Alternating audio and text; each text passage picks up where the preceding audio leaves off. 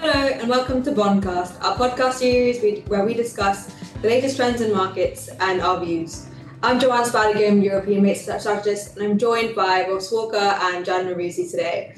Hi everyone, we're coming just off the back of some very hot US CPI prints just now. Jan, what's your take on it and what does the print contain for today? Yeah, like you said, CPI just released half an hour ago. And if you just look at what was expected from economist surveys and what we got, it was more or less in line. Headline came a little bit above expectation at zero point 0.4 in the month, but that also contains what's called like the more volatile food and energy components. The core side was pretty much in line at zero point 0.3 month on month. There's some goods and bads in inflation. Zero point 0.3 on its own is, of course, above the Fed's long-run target of 2% once you analyze that number. But, a couple of caveats in there, I think. First, core goods, which earlier on the pandemic had accelerated somewhat because of a combination of supply chain issues and high demand from the consumer. Those core goods prices that were showing significant increases month to month have now firmly moved into kind of like a deflationary territory. We got another negative zero point 0.4 this month. And if you also look at one of the biggest contributors of the increase in core CPI, which was like the owner's equivalent rent, so the OER, all of these shelter measures that showed a 0.6 increase in the month, a notable jump from last month where it was 0.4. The details that we could start nitpicking the details of why that happened, but that measure is pretty lagged. It doesn't really track the shape of the current real, or at least like rental and real estate market. It's a pretty kind of like a backward-looking measure. So it's hard to rely that in real time, and that's why the Fed has looked at measures such as what they call supercore, services supercore, just supercore CPI, where they strip out housing, they strip out energy and food, and if you kind of look at these measures, actually, once we exclude the shelter side, it looks like inflation is, I think, firmly where the Fed wants it to be. Because eventually we want to return to this pre-pandemic environment of goods being in more or less the deflationary side, services coming in between 2 and 3%, and shelter similarly in the 2.5-3% range. That was how we got to the 2% target pre-pandemic, and that's kind of probably that what would we expect to be going forward too. Shelter, in my view, is something that will keep trending lower despite what we saw this month. So I don't think it's anything alarming, particularly for what we would get from at the November meeting, but it just certainly opens the door for December. So have we really changed anything on the back of this print in terms of our Fed view? Do we kind of still expect this pause in November? How does that leave December kind of after this print? I think a pause in November is the more likely outcome in my mind. Interestingly, we had this situation where, with the curve steepening and long end yields selling off, Fed officials kind of came in with a little bit of a softer message that, well, if the curve keeps doing this, we don't have to hike as much. So that's one. And second, I don't think inflation on its own proved or should push markets into pricing in a lot more for November. I think, if anything, the risks are now shifting towards December. So I think we will maintain our hold for November and eventually hold for December too. But I can see the curve spilling into the December meeting and out of November even more, as people anticipate that we might get similar kind of like, maybe not an acceleration, but like a lack of disinflation over the next two inflation reports, which we'll get between now and December. So our view remains of no more hikes. The hiking cycle is over, and this should kind of like influence the path of when the first rate cut comes, rather than like how many more hikes going forward. So trying to answer your question, I don't think today's CPI should move the needle all that much for November. And just in terms of rates markets this week, we've had a bit of a rally driven really by these geopolitical tensions. What do you think investors should really make of the kind of moves we're seeing in markets at the moment? So a lot of that rally was actually seen in the long end, so like 10-year, 30-year. And I'd imagine that's a combination of the dovish Fed speak that came over the weekend, but also just the flight to quality that you usually tend to get in these type of environments. Steepeners are pretty popular trades, so unwind of those certainly added a little bit to momentum by kind of buying back the long end of the Treasury curve, but also generally the front end of of the U.S. yield curve is more or less pinned. There's so much you can price in terms of cuts. There's so much you can price in terms of hikes. In fact, there's very little you can price in terms of hikes. So a lot of this duration buying, the flight to quality, will go through the long end. So I think that's probably enough for the U.S. today. And we have our special guest today, Ross Walker, with us, and I'm going to switch over to the UK. I mean, we had a big week in the US, but next week will be the big one for the UK. We will get a lot of labor market data. We will get the CPI data, and that comes ahead of the November meeting as well, the BOE meeting. So can you just walk us through what we're expecting there, and should that make a difference? Yes, I mean, markets are quite finely balanced in terms of their pricing for the November meeting, 9 or 10 basis points of hikes priced in. Maybe a little bit toppy in our view, but clearly a relatively close call. And as you say, the labour market data on Tuesday, the 17th, and then inflation the day after, I think will be the key determinants of that November decision. So on the wage side, I think we'll almost certainly see the headline earnings measure tick down. We've got 8.2% as our forecast, down from 8.5. That recent boost on the headline rate came to a large degree from some essentially one-off public sector bonus type payments. So that's not an ongoing influence. We can see the headline rate come back down. On the underlying regular pay growth measure, that may, we think, stabilize at 7.8%. I think to unsettle markets, to get a more sort of hawkish a real sense of hawkish risk around November, you might need that X bonuses rate to have an 8 handle. The next day, CPI, probably core CPI, will be more of the focus. We had a huge fall in last month's data from 6.9 to 6.2%. Prior to that, the UK core inflation numbers really had left the UK looking like quite an outlier versus the US and the Eurozone. So that last set of inflation data brought the UK back into the pack. We think we might just see a partial rebound up to 6.3% on core CPI. We've got a bit of extra auto fuel pushing up the headline rate. But again, I think to spook the markets and to get a real likelihood of a quarter point rise, I think maybe that core CPI measure would have to be coming in above 6.5%, something like that, I think, really to alter current market pricing. And to take a step back and just looking at the outlook for the Bank of England, I mean, I'm curious to hear about the rate outlook generally. Today we had the BOE's chief economist, Hugh Pill, basically saying that the outlook was finely balanced in his word. Is it really finely balanced, or do we differ in our views there? Yeah, I think, if you go back to June, not that long ago, the Bank of England surprised the markets with a half-point rise in rates. And really, since then, we've seen a scaling back of the hawkishness, both in terms of actual policy delivery, but also in terms of the rhetoric. And you're right, Hugh Pill was quite guarded in his comments this week at the Marrakesh event. But he did also reference quite clearly that there's a lot of tightening still to come in the pipeline. Policy action they've already taken, but is yet to filter through, particularly the UK's mortgage market, where fixed rate products, including 5-year maturity fixed rate mortgages, are very prominent. So there seems to be, just at the margin, a little bit more acknowledgement from those mainstream MPC members, including Hugh Pill, that there's still quite a lot of tightening coming through in the pipeline. And we have, as we saw with this week's GDP data, we're probably going to get a negative third quarter GDP print. So the economy, which had already been stagnating, there's more. The evidence is building of more loss of momentum, and as I say, risks of a negative Q3. So in that context, that you would think would induce a little bit of caution. Those activity and employment indicators are just starting to roll over a little. And in that context, what is the peak for the Bank of England? And if anything, when do we expect the first rate cuts, right? Like, just similar to what we have in the US, the Bank of England has been pushing against the idea of rate cuts as well. But when do we see this easing officially starting?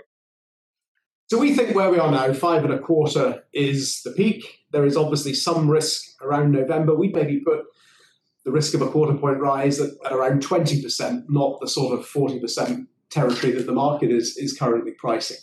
I think, in terms of the sort of sequencing of rate cuts, we certainly find it, we think it's easier to see a scenario where maybe the ECB and the Fed are cutting before the Bank of England, because UK inflation has been a little bit higher and a bit stickier.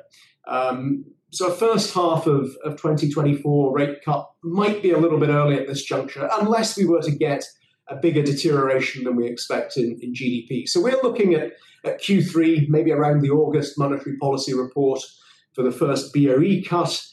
And I think because, in our view, we are clearly now in restrictive territory. And even the BOE's most hawkish member, Catherine Mann, who is something of an outlier, I would say, within that 9-member committee. I mean, even she is acknowledging that current settings are restrictive. I think we can get a reset at some point relatively quickly, maybe 250 basis point type cuts in the second half of next year, just to reset policy at more neutral levels. So we're looking at maybe a 4.25% bank rate by the end of 2024. Beyond that, well, we're getting probably beyond the forecastable horizon, but maybe not much more easing beyond that, but maybe rates settling around 4% in early 2025. I'll look past the Bank of England, but after that, on the 22nd of November, we will get the autumn statement too. So on the fiscal side, which is the de facto budget for next year. So we're looking for any fireworks there. This is probably two big budgets, essentially fiscal events, before the next UK general election around this time next year, we expect. The borrowing numbers the fiscal position in general is quite difficult, and it's really a very tight fiscal outlook over the medium term. But in the current year, we have 5 months or so of monthly public finances data, and we've seen repeated undershoots in borrowing versus the official forecast. So there's a little bit of fiscal leeway for the government in the near term. If you extrapolated the numbers we have to date, you could make the case that maybe they have up to £20 billion, a percentage point or so of GDP to play with. Now, the signals at the moment are that don't expect any tax cuts in November. The government is still prioritizing getting inflation down, halving inflation by the end of the year. So I think the giveaways in November may be a little bit more limited. We'll get some, but I think the main fiscal fireworks will be saved until the March budget next year, a little bit closer to the election. Presumably part of that package will be some, headline-grabbing tax rate cuts, a penny off the basic rate, something like that. For November, maybe a little bit of extra public expenditure. Obviously, there are rising defense commitments, some education, infrastructure, school rebuilding, healthcare sector is always under pressure during the winter. So November, I think, will be a little bit more about additional public spending, pre-election tax cuts next spring. I'm going to shift gears and move to Europe to you, Joanne. So we've heard quite a lot from ECB speakers. We also got the ECB minutes. Anything from the speakers or the minutes that has changed your view on the outlook for the ECB? Yes, I think in terms of speakers, I think there's been a bit of a shift, I think, in terms of the hawks. Just in terms of them actually realizing or saying that they do think inflationary pressures are waning at this point in the cycle. So I do think this high for long message seems to be coming out for the ECB. Hawks as well seem to be suggesting that this is the end of the cycle. And I think the ECB minutes similarly paint a very similar picture where, there was, of course, this shift in market pricing right before the meeting, moving from kind of no hike to hike, and the ECB obviously actually coming in and hiking. There was a lot of discussion, I think, around that. And of course, there were some members that did dissent or did actually not want that kind of hike to go through. But I do think the overall message for the ECB seems like there was this point between 3.75 and 4% that they did think would bring inflation back to target. I do think that obviously PAP and MRR were not really mentioned in the minutes. But obviously, I think in terms of PAP, there's been a lot of discussion on what that means. there's a lot of different views around the committee in terms of PEPP. I think there's a lot of views on the market as well on whether PEPP will be moved forward, or the start of PEPP reduction will be moved forward next year. It's kind of our base case that happens in mid-2024. I do think that the balance sheet unwind question is becoming increasingly important, especially for the hawks in the committee, and as we get to this normalization in policy conditions. So I do think the PEPP story will become more relevant over the end of the year. Obviously, with that being said, the global context and the kind of condition of spreads will, of course, be a key factor in determining that. I think the one interesting thing as well to draw out from the minutes was on wage inflation, where kind of Q1 wage inflation data will be quite important for informing the rate cutting cycle. Of course, our expectation for cuts is that they actually come in March 24, which is a bit ahead of market pricing and potentially ahead of when we get this wage inflation data in Europe. But we do think that the growth picture and the growth forecast that the ECB will provide in December and potentially even March will actually show that the growth picture is deteriorating, or the growth estimates will be lower than they actually put forward for the last meeting, given that I think the data was a bit stale. So this kind of reduction in growth whilst inflation is coming down should really, I think, set us up for a March 24 cut. But I think, of course, everything is context dependent, especially in this kind of environment where geopolitics is also playing a role in kind of how inflation may play out going forwards. So you mentioned it depends on geopolitics too, and similar to the rest of global fixed income, European fixed income rallied as well. Do you have any particular changes in your directional view on the back of that, or you maintain your current stance?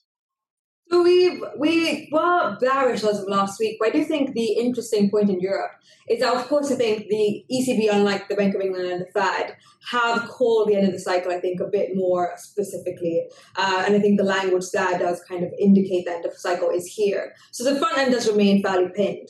But the back end, I think, is super exposed to cross-country correlations, like we said last week, where I suppose that this time around and this week it's actually moving in a more bullish direction, given that we've had a pretty strong kind of risk off after we've got this geopolitical news. And I think, of course, what you kind of said already, Jan, on the Fed, and the Fed kind of dialing back their hawkishness, clearly has implications for Europe as well.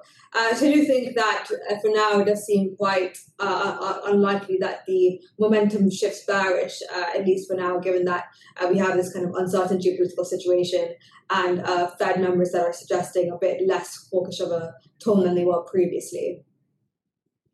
And to wrap up with Italy here, Italian spreads are now under 200 basis points. And given what's going on with the economy and an outlook for general weakness in across the euro area, do we expect to see any widening there? Yeah, so I think BTP spreads got to highs of 207 basis points this week, and Italy has not really been driven by Italian-specific factors, I would say, in the last couple of weeks at least. It seems like the high beta to core rates has pushed BTPs above 200. It seems like negative risk sentiment as well has pushed BTPs past 200.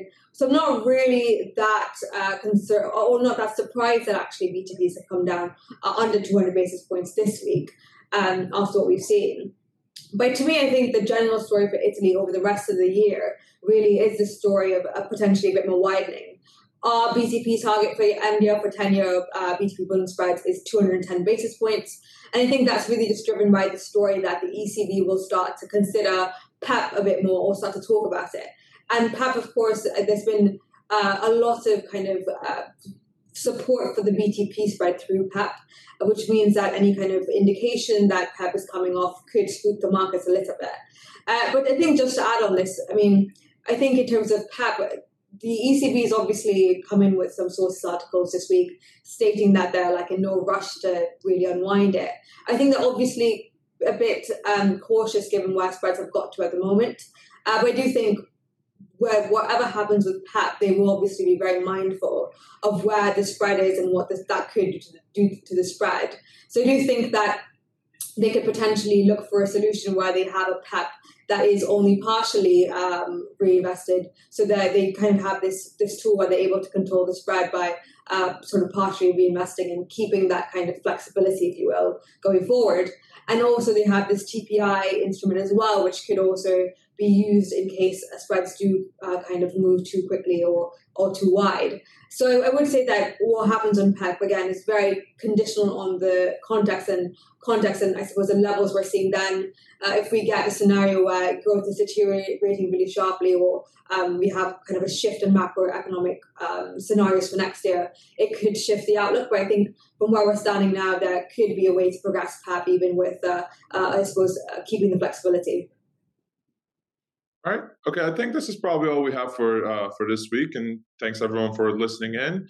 If you like this podcast, please subscribe to wherever you get your podcasts, whether it's Spotify, Apple Podcasts, or if you want to watch us do this, if you want to see our faces as we record this, it's on YouTube as well. So thanks for dialing in, and we'll be back with Imogen next week, where she can do these outros much better than I do. So bear with us. Thanks.